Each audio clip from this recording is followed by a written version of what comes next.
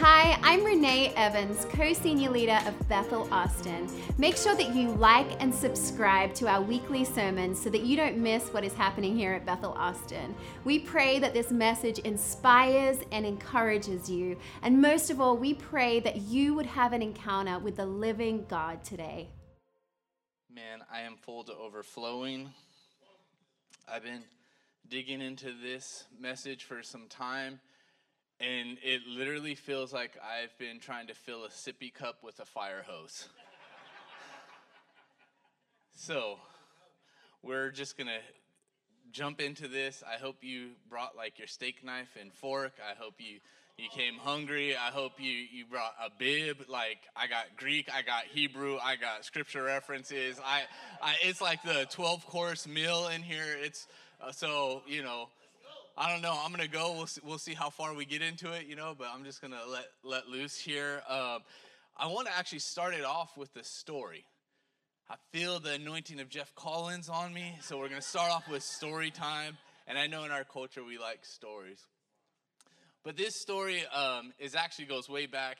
It's about 20 years ago, early on in my walk with the Lord. In the first church that I was attending, I ended up actually becoming the youth leader. Tim? Yes. I was leading the middle school and high school group. And, I'd only been saved a couple of years and, wasn't really qualified for that job. But if you understood the church that I was a part of, we were a bit of a ragtag group. It was on the avenue in Ventura. It was just like a block up from, the Wheatons know what I'm talking about. It was a block up from like the Hells Angels headquarters.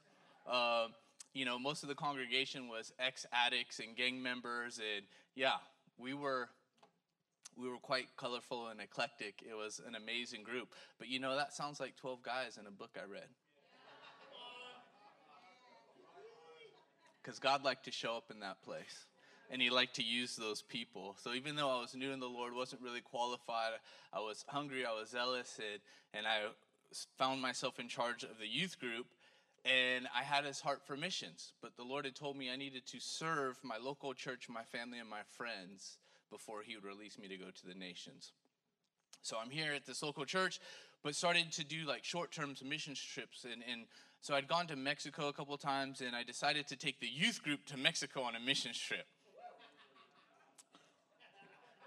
Yeah, those of you that are cheering have no idea. Or maybe you do, and you're just glad somebody else did it too. But we'd gone down a couple times into Mexico and ministered on a Kumeyaay Indian reservation in Mexico, where there's no electricity, no running water, just hard conditions. But we'd been there a few times and connected with a local Mexican missionary family that was living on the reservation, reaching the indigenous people. So we went down with the youth group and a few leaders. And, when we go down there, we're working hard all day long. It's hot, it's arid country, and we basically just pitch tents and live out there as we're working. So this is the last night of our trip. We'd been there for a few days, and all of a sudden, I'm awakened in my tent by, somebody like shaking the tent. Hey, wake up, wake up, wake up. There was a few people that had like these crazy kind of demonic dreams, nightmares at the same time, and they were very similar. And when they woke up from the dreams frightened, they heard stuff going on outside of the tents, like somebody brushing in the ground. So there's probably about 20 of us in total, and everybody's frantic. They're like, Jahi, you gotta get up, this is what's going on, blah, blah. And it's like I woke up to like chaos. If you can imagine, like no electricity, there's no light, you're out in the desert, in a tent on a reservation, and you wake up to your tent shaking and people screaming. But immediately when I woke up, as soon as I became like conscious and aware of what was going on, I tangibly felt the peace of God just come over me. Like so much so I'm like, what just happened? I got up out of my tent, and it was like I knew exactly what to do. I was young in the Lord, inexperienced in missions, inexperienced in leading. I didn't know anything. in myself, I didn't know anything, but in that moment, I knew exactly what to do, and it was just like this peace and this calm and this authority on me. I was like, all right, gather everybody there was one big tent, gather everybody in this tent, and I just started to speak to our group, and I started to like bring this peace, and I started to quote scriptures I did not know. I'd probably heard some of them, but I could not quote these scriptures. And like there was these verses coming out of me, and it just like brought this peace. It completely shifted what was going on in that moment. And then while this is going on, we start to hear this noise outside of the tent again, and there's this guy who's drunk outside of our tent. This is the middle of the night. But alcoholism and different things are rampant in that area. And so I go outside of the tent to see what's going on, and sure enough, there's this drunk dude like stumbling around our tent and talking in Spanish, and another guy joins me and he's translating, and apparently this guy is drunk and he can't find his way home. So I was like, all right, we grabbed a flashlight. It's like, we'll get you home. And so we're walking him home through the, desert at night, no lights or anything except for our little flashlight. And we come, some of the homes had generators, and there'd be like one little bare light bulb hanging, and we were coming close to this house, and he, from the distance, he was like, oh, that's my house over there with this one little light bulb. It was lit up, and it was like, literally, when I stepped across some kind of threshold, when I came into the proximity of this home, and the hair on the back of my neck stood up, the hair on my arms, and I looked at the guy that was walking with me. We didn't say a word to each other, but we both just looked at each other like eyes like this big, like, and it was unspoken, but it's like, did you feel that? But again, there was still just this peace.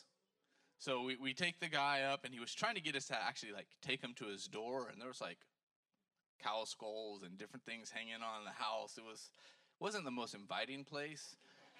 So we're like, we got you far enough. We go back anyways. Fast forward to the next day, where the missionary family that was staying there, we're telling them what was going on. And they're like, oh, yeah. Oh, and by the way, in the morning when it was light, we could see around our tents, there was all these like lines and things like somebody was actually like drawing with a stick or with their finger in the dirt or something. And so we're telling the story to this family of what happened, and they're like, oh, yeah, that's the bruja, the witch doctor. That was her husband.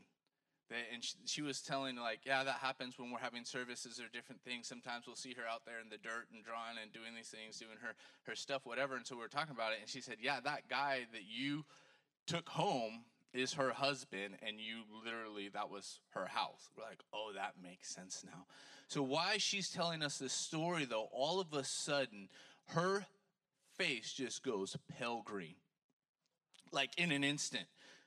She looked and bolts for the outhouse, screaming for her husband, Dale, Dale, Dale. And he runs over there, and you could just hear her in the outhouse, like violently, like heaving and like wailing. We're like, what is going on? Remember, I'm like a couple years in the Lord. I did get saved at a David Hogan meeting. So if you know David Hogan, I got saved into like a radical experience, but still firsthand experience. Like I've heard, it's different hearing David Hogan tell stories about being in Mexico. And being there as a young 20-something-year-old, leading a youth group, you're a couple years into the Lord, dealing with it yourself. And David Hogan's not there.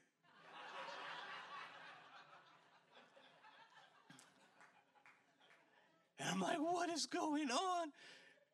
And finally she comes out of the outhouse with her husband, and she's still just like pale green and just like, oh, holding her belly. And then she would like just dry heave, but nothing would come out. And the leaders that I were with just immediately broke into like fear tongues. Some of you know what I'm talking about. And again, it was just this peace. And I knew what to do. And it was like the Holy Spirit was like, don't lay hands on her. I'm like, okay. Like they're, anointing her, doing all this stuff, their hands on her. And people are kind of like looking at me thinking I'm afraid. Like, why aren't you getting in here? I'm supposed to be leading this trip. But it was just the Lord. And I'm just sitting there like, okay, now what? And I'm watching all this going on, just this chaos. And literally, I could feel something just rise up in me. And I didn't know, I wasn't planning on saying it, but it literally just erupted out of my mouth. And all I said was, in the name of Jesus. And when I did, she just threw up and all this stuff came out. The whole time she'd been dry heaving only. Everybody kind of looked at me like,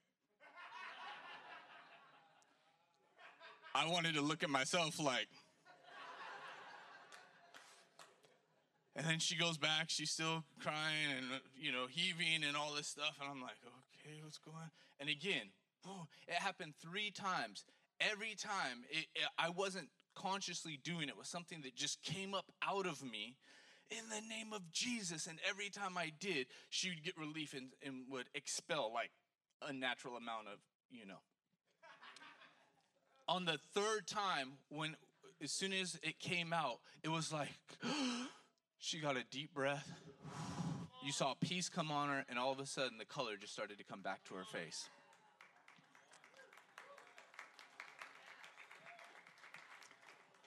Listen, I didn't have any experience with deliverance at that point. I'd heard stories of supernatural. I'd prayed for some people. I'd seen something. I had never experienced anything like that at that point.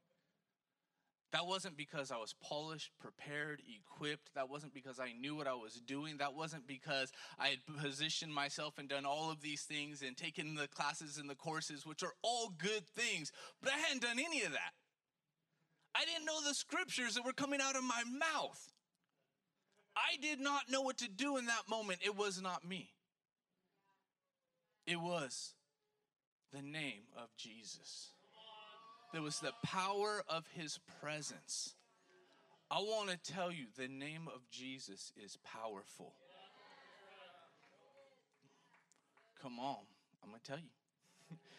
In Ephesians 1:21, it says, far above all rule and authority and power and dominion, above every name that is named, not only in this age, but also in the one to come. Philippians 2:9, therefore God has highly exalted him and bestowed on him the name that is above every name.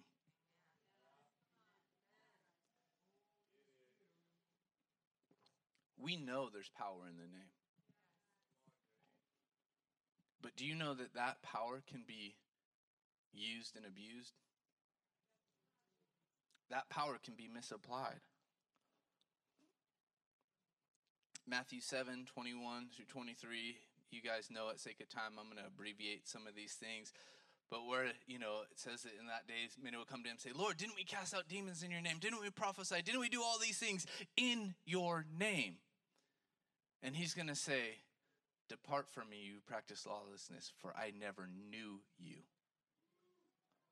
So somehow that group of people knew that there was power in his name. They knew how to access his name. They knew how to use the name, but they weren't known by him. I have to tell you, that experience that I had in Mexico was a sobering experience. It was like being handed a loaded weapon that I realized I had no idea how to operate this thing. I was not equipped for it. It was way more powerful than I was. It was more powerful than I was prepared for. I got lucky and happened to hit the target. It was like it went off in my hands. It's almost like what it felt like. Like it went off in my hands and hit the target. I'm like, well, thank God.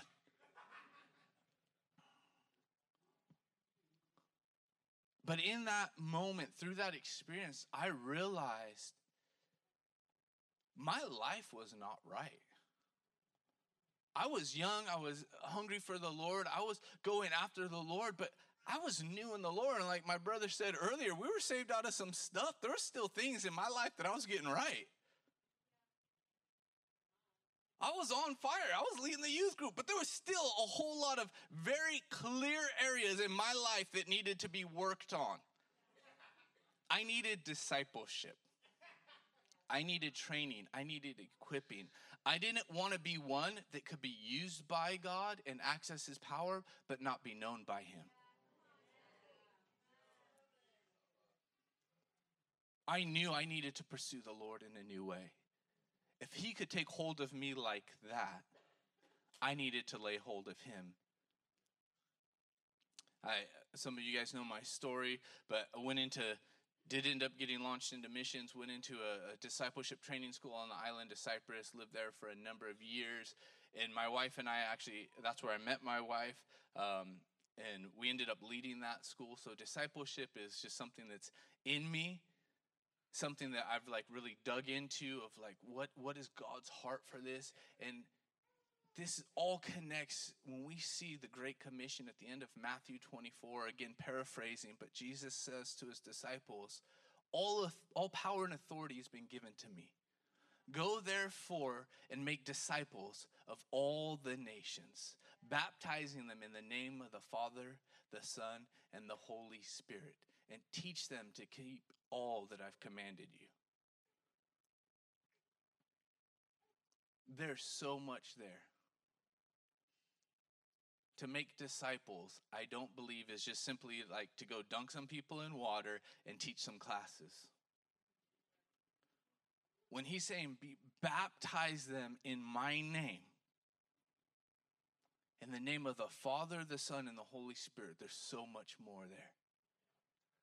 I actually want to dig into some stuff. We're actually going to go to Exodus 20.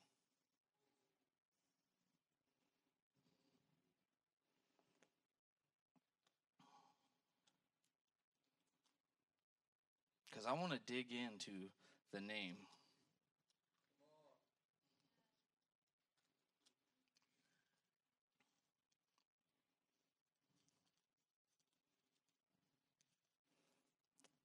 Sorry, thin pages.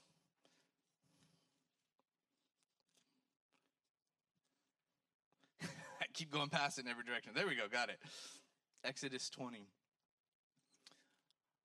We know this section of scripture, it's the 10 Commandments. And in the 10 Commandments, in verse 7, we're actually given a commandment referring to the name of God. And I want to unpack this for a while. So we see verse 7, you shall not take the name of the Lord your God in vain, for the Lord will not hold him guiltless who takes his name in vain. Now, how many of us have read that and we pretty much simply equate it to, don't say Jesus Christ if you hit your thumb with a hammer? Even saying that, some of you guys are like, oh, is that okay? Right? So many of the times it's like to use his name and flippantly like that, or to use it as a curse word, or, you know, if you hurt yourself and you don't use his name in that way, right? I mean, raise your hands, honest. Like, a lot of us read it like that or understand that. It is so much more.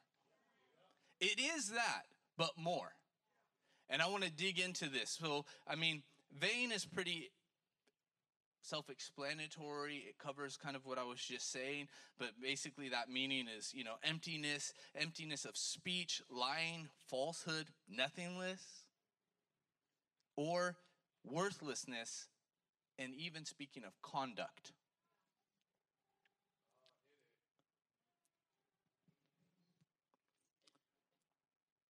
So, not to take the Lord's name in vain, falsely, empty, you know, without a conduct that's worthy of it, right? It's pretty self-explanatory. But I want to actually dig into name a little bit. What does that mean when he's talking about taking his name? We're going to get into taking his name in a minute, but what does it mean when we're talking about the name of God? In Jewish culture, they have such reverence for the name of God that, by the way, the name of God at this point in Scripture is revealed to Moses in Exodus 3 when he's meeting God face to face, and he said, who shall I say has sent me? And he says, I am that I am, the Lord Your God, the God of your fathers, Abraham, Isaac, and Jacob, he reveals his name. He speaks his name for the first time to man, to creation, to humanity as Yahweh. The Jewish culture, Orthodox Jews, religious Jews, they will not even use Yahweh. They will not utter the name. They don't allow it to come from their lips at all.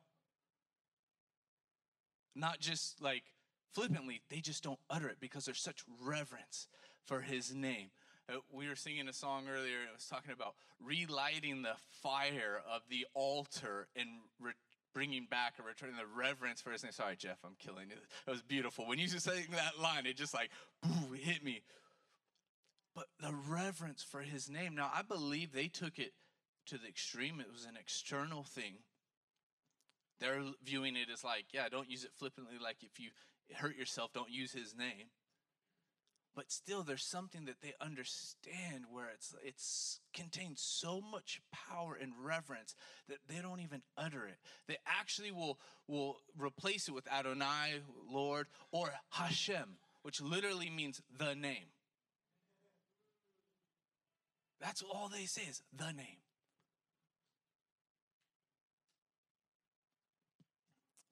Shem is the Hebrew word for name.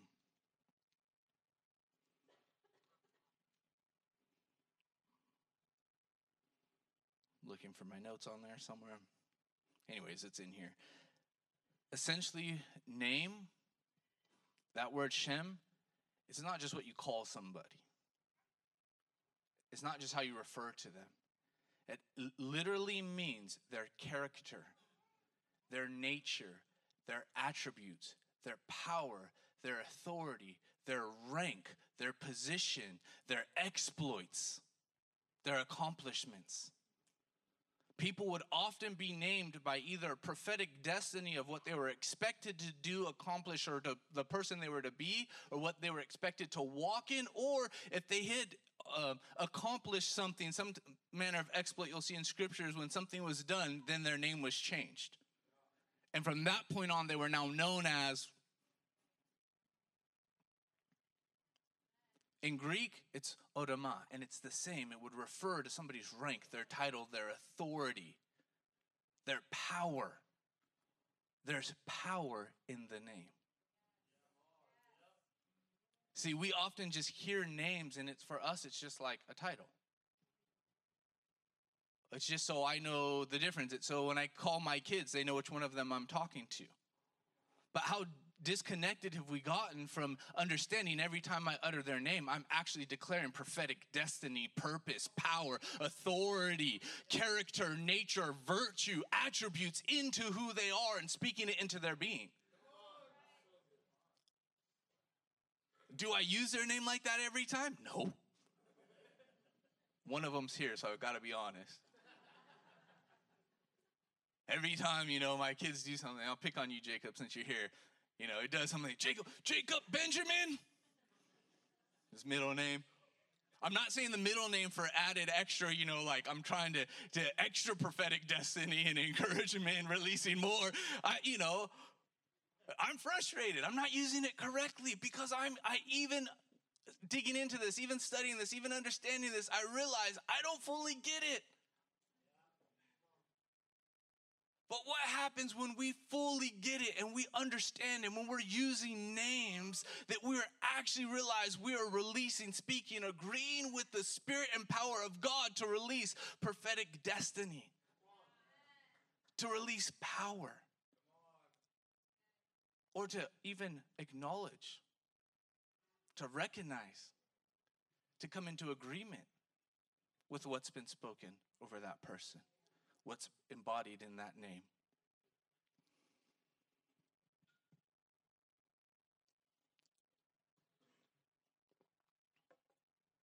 So we've covered name in vain, not taking his name in vain. But I want to also propose to you that when it says not to take his name in vain, take isn't just simply say. It's not saying, just don't say his name in vain. But the word take here, I'm going to give the Greek and the Hebrew. In Hebrew, it's nasa, is the root form of it. And it's a primitive root, literally means to take, to lift up.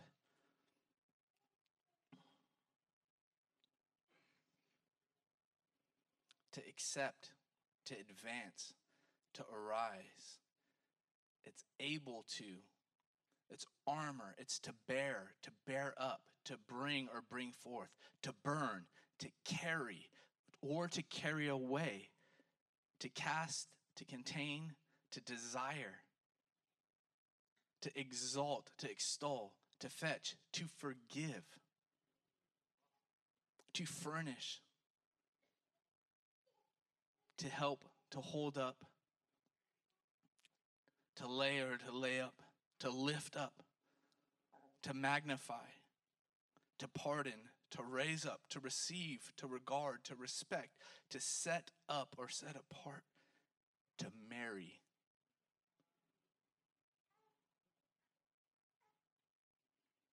As in marriage. All that is contained in that one word, take. In Greek, it's lambano. In the Septuagint, in the earliest Greek manuscript where the original Hebrew Bible translated from Hebrew into Greek, they use that word there translated as lambano in Exodus 27, not take the Lord's name in vain. So what is it saying? It's not simply, let's not just say God's name in an unworthy manner. But it's saying we shouldn't exalt it or lift it up. We shouldn't use it. We shouldn't bear it. We shouldn't carry it in a way that's not fitting, that doesn't come into alignment with the character, the nature, the attribute, the power or authority of his name.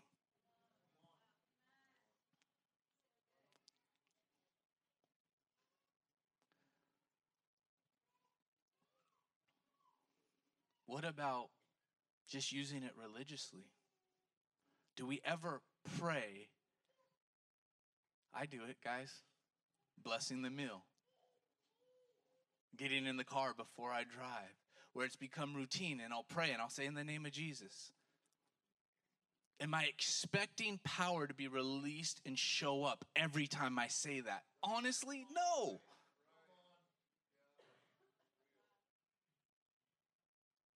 I mean, is it still powerful to pray that, to do that, even when it's out of routine? Yes. Can God honor and move on it? Yes. But am I fully grasping everything that's available, or sometimes do I just say it out into like air with no expectation, with no alignment of my heart, with all that it contains? Yeah.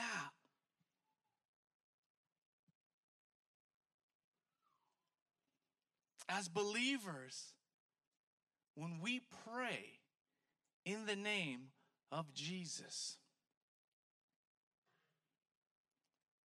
I believe that if we pray in his name, not attached to the character, nature, attribute, power, authority of God himself, we're actually using it in vain.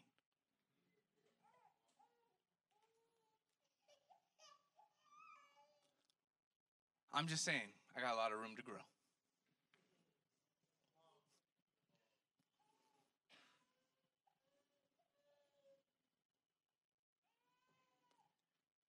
It's crazy to even know that the name of God has actually largely been removed from Scripture. What? Just like the Jewish tradition of replacing Adonai, Hashem, Elohim. These are different names they use for God.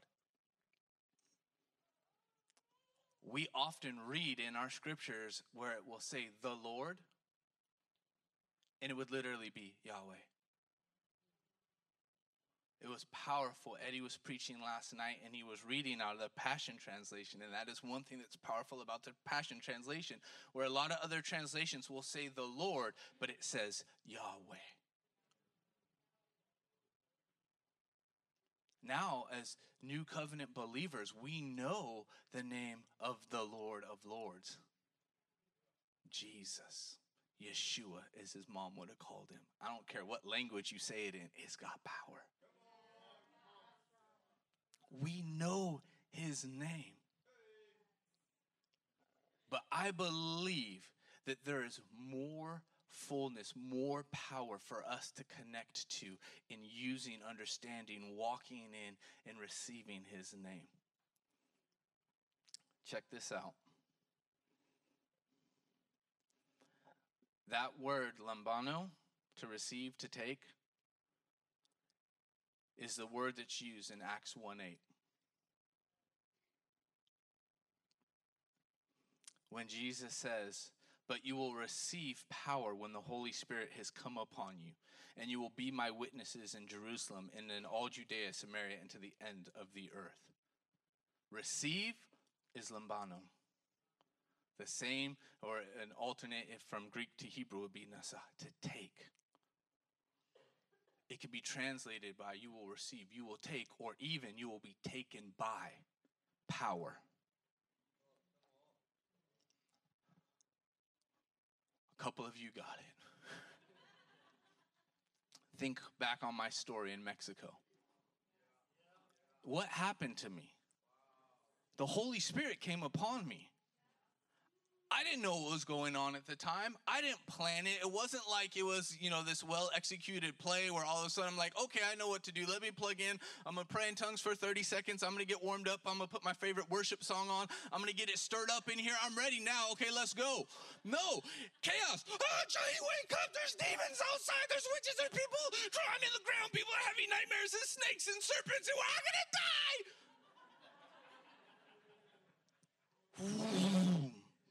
It's okay. Get in the tent. I didn't even think about it till right now when I said it. Get in the tent. Come on.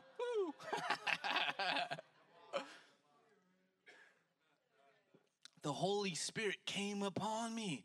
It wasn't me reaching out and taking power. I believe we can do that.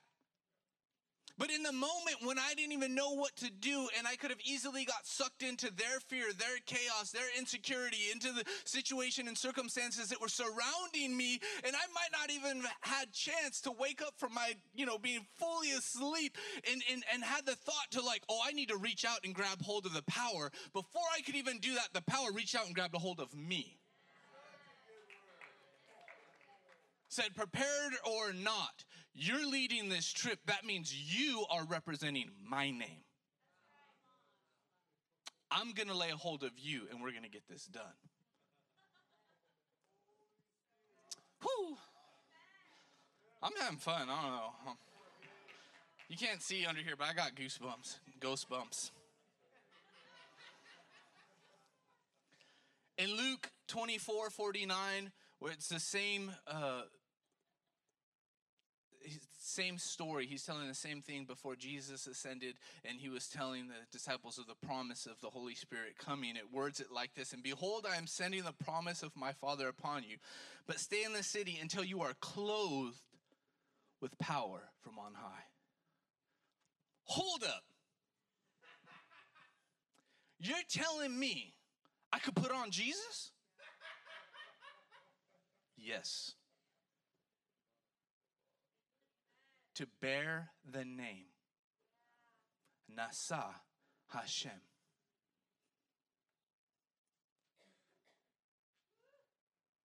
Nasa Yahweh.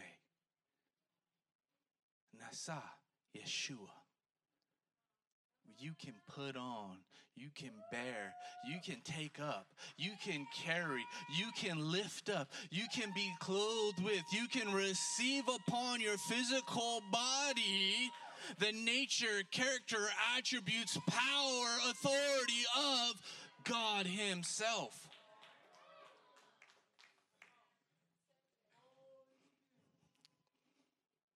Don't believe me? Well, just in case you don't, I'm going to tell you anyways. Ephesians 6, think about it. The full armor of God. When we put on the armor of God, what are we doing? Whoa. sake of time, I'm just going to run through this here. The belt of truth. Who is truth? Not a theory. Not an idea. It's a person. I am the way, the truth, and the life. The breastplate of righteousness. Jehovah Tsidkenu, our righteous one. I'm butchering that Hebrew good. My wife isn't here. I'll hear it when I get home. As shoes for your feet, the gospel of peace. Who is the Prince of Peace? Better than any Nikes, better than any the latest kick, the sneaker drop. I got the gospel of peace wrapped around my feet.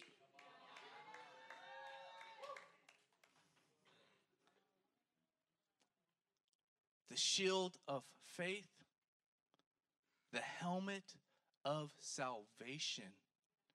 Do you know that in Hebrew, Yeshua literally means salvation? The sword of the Spirit, which is the word of God. Who is the word? We are arming ourselves. We're putting on the character, the attribute, the virtues, the nature, the power and authority of Jesus himself every time we put on the armor of God. Now we can just say it vainly, or we can do it connected to the power of God. Imagine like a football player getting ready for the Super Bowl, and he's putting on his gear, and he's thinking what he's about to do. I used to play football a little bit. Anybody who played football will understand this. If you don't, you're putting on those shoulder pads, and you're thinking what those shoulder pads are meant to do. I was a defensive back. These weren't for my protection. This helmet and face mask right here, this was 20 plus years ago, 25 years ago. We didn't have the same rules. Spearing, I don't know, that kind of stuff, helmet to helmet. This right here wasn't for my protection.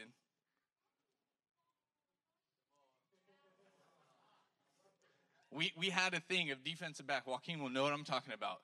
Ear hole. There was a thing, somebody would break on the sideline, and you make them pay for trying to break downfield. You would take your face mask, that little crossbar right there, and you'd aim right for the side of the helmet. Now, I understand. This sounds very violent. This was before I was saved, but I'm going somewhere with this. I have been redeemed, but I want you to understand when you're putting on the armor of God, this is not a defensive posture. You're not cowering in a corner somewhere thinking, if I can put on this armor of God, I'll survive and just be able to make it through the day and keep the demons and the devils away. If I put on the armor of God, I'm going to be able to survive and not give in to sin and temptation. If I put on the armor of God, I'll be able just to squeak by, and maybe the devil won't see me because I'm covered, and I'll make it to heaven one day. No, when you put on the armor of God, you're declaring war.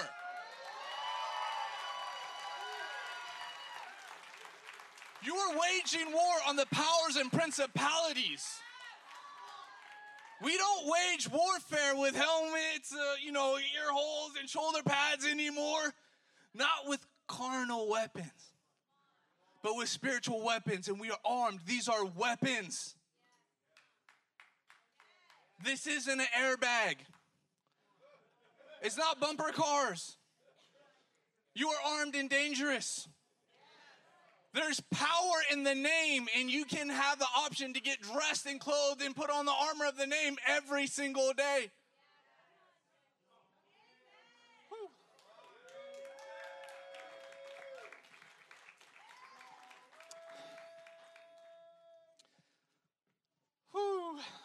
I need a hanky. Listen, that's all good and great.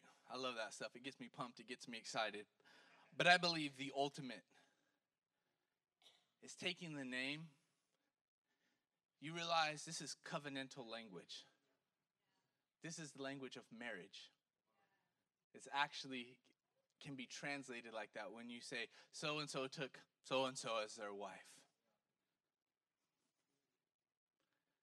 When we take the name of the Lord, we're entering into covenant, into marriage. When my wife and I got married, her last name changed. She took on my name. When we give ourselves to the Lord, we're marrying ourselves to the Lord, and we take on his name.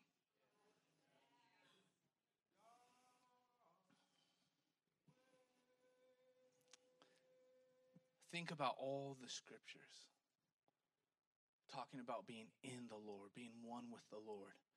John 15, abide in me and I in you. I am the vine, you are the branches. Whoever abides in me and I in him, he that bears much fruit. Apart from me, you can do nothing. You did not choose me, but I chose you and appointed you that you should go and bear fruit and that your fruit should abide, so that whatever you ask the Father in my name, he may give to you. Talks about that he is one with the Father. He and the Father are one, and we're in him, so we are one with him.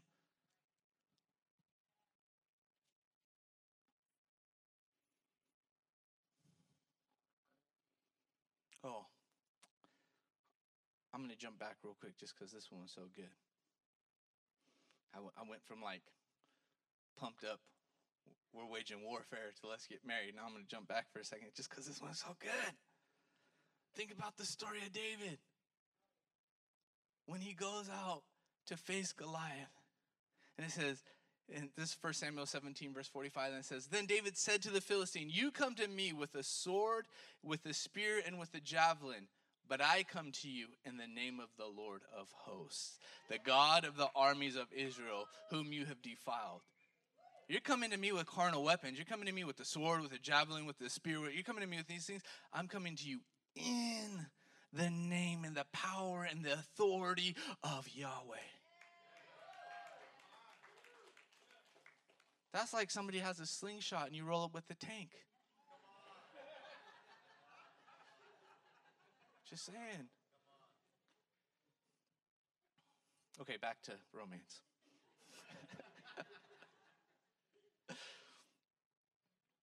There's a oneness that we're called to have with the Lord and even with each other.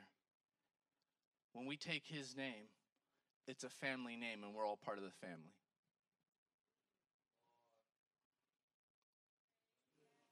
You may not have read this fine print. Just in case you missed this detail, look around this room. When you said yes to him, we were all included. Surprise! You didn't know when you got married to him, you were inheriting a crazy uncle, did you?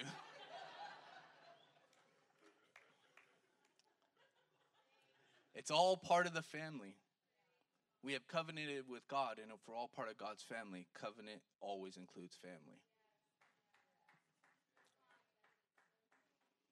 Matthew 18:20, Jesus himself says, for where 2 or 3 are gathered in my name, there I am among you.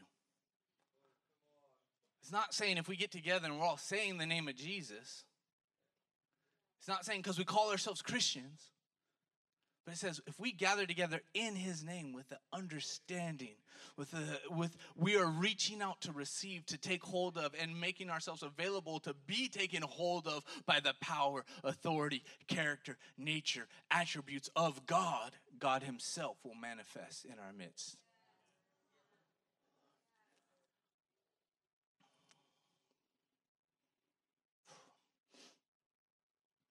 It's almost 12. 11:59. I'm going to close with this. It's 12. If you need to grab your kids, go ahead. I'm just going to close with this real quick. And this is not the preacher close. You can stand up. I actually, in preparing this, I went through, and as I'm telling you, this was not a commandment of, as we understand it, don't do this, this list of rules when he's saying in Exodus 20, verse 7, don't take his name in vain. I said it already. This is covenantal language. I want to flip the script for us a little bit here, if you'll allow me today. I want to propose to you that the 10 Commandments weren't a list of rules, but they're actually wedding vows. I rewrote the 10 Commandments. Don't throw stones yet. As if they were wedding vows. If we're going to take the name of the Lord, I'm just going to read them to you, try to paraphrase a little bit.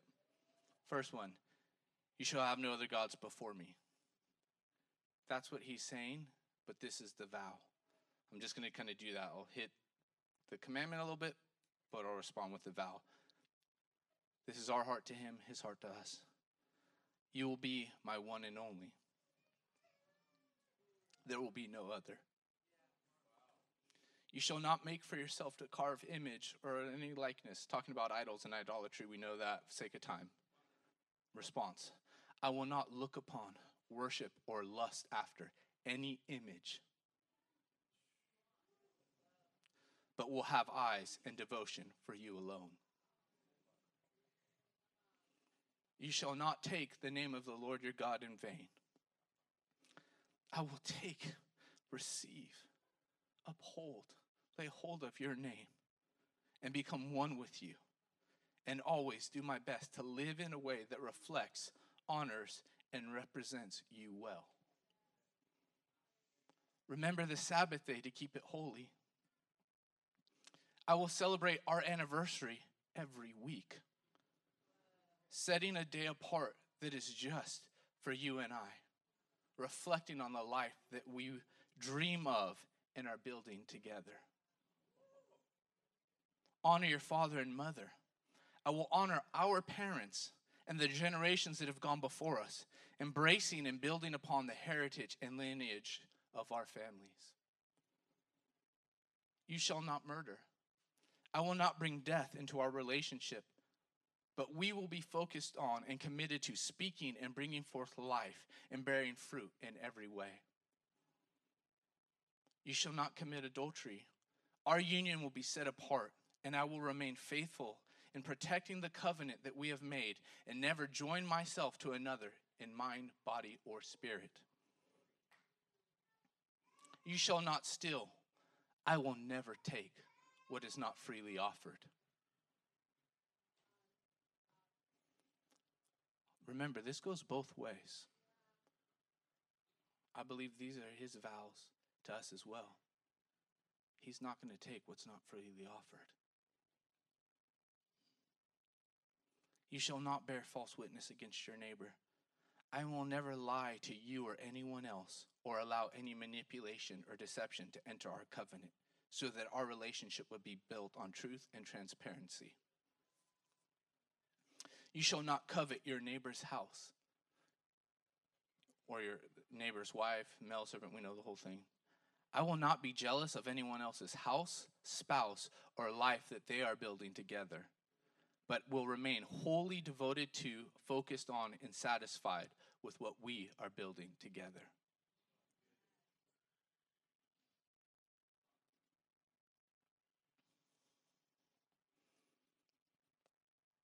Anyone feel like renewing their vows this morning?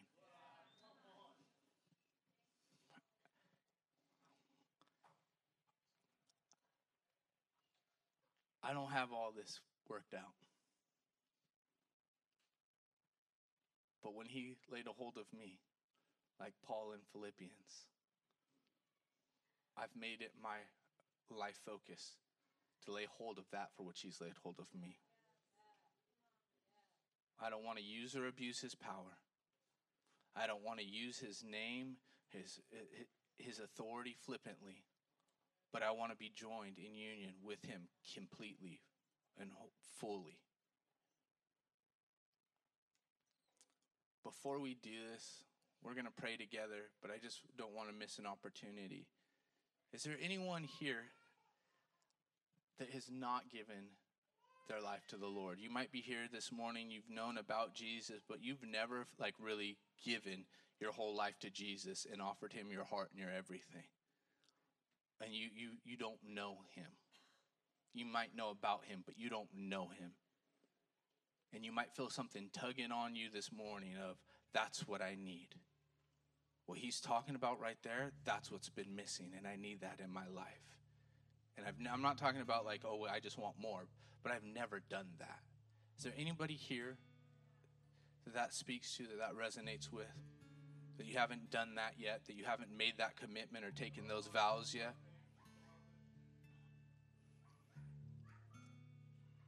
okay, it doesn't look like it. If I missed anyone, there'll be prayer servants up front. You can come up later and just let them know that you want to do that for the first time. But everybody else, just put out your hands. And we're going to pray. God, we recommit ourselves to you today. We want to renew our vows. Lord, open up our hearts and our minds, our physical bodies, to receive you, Yeshua, in the fullness of your name. That we would take your name upon us as your bride. Teach us and show us how to bear your name, your power, your authority, your character, your attributes, your virtue.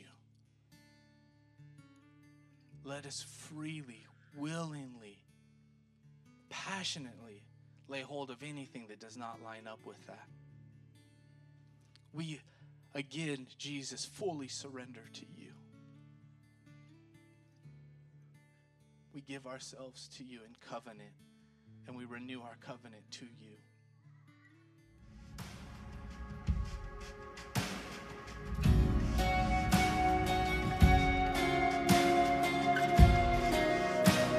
Thanks for listening to the Sermon of the Week. For more information about this podcast and other resources, please visit bethelatx.com.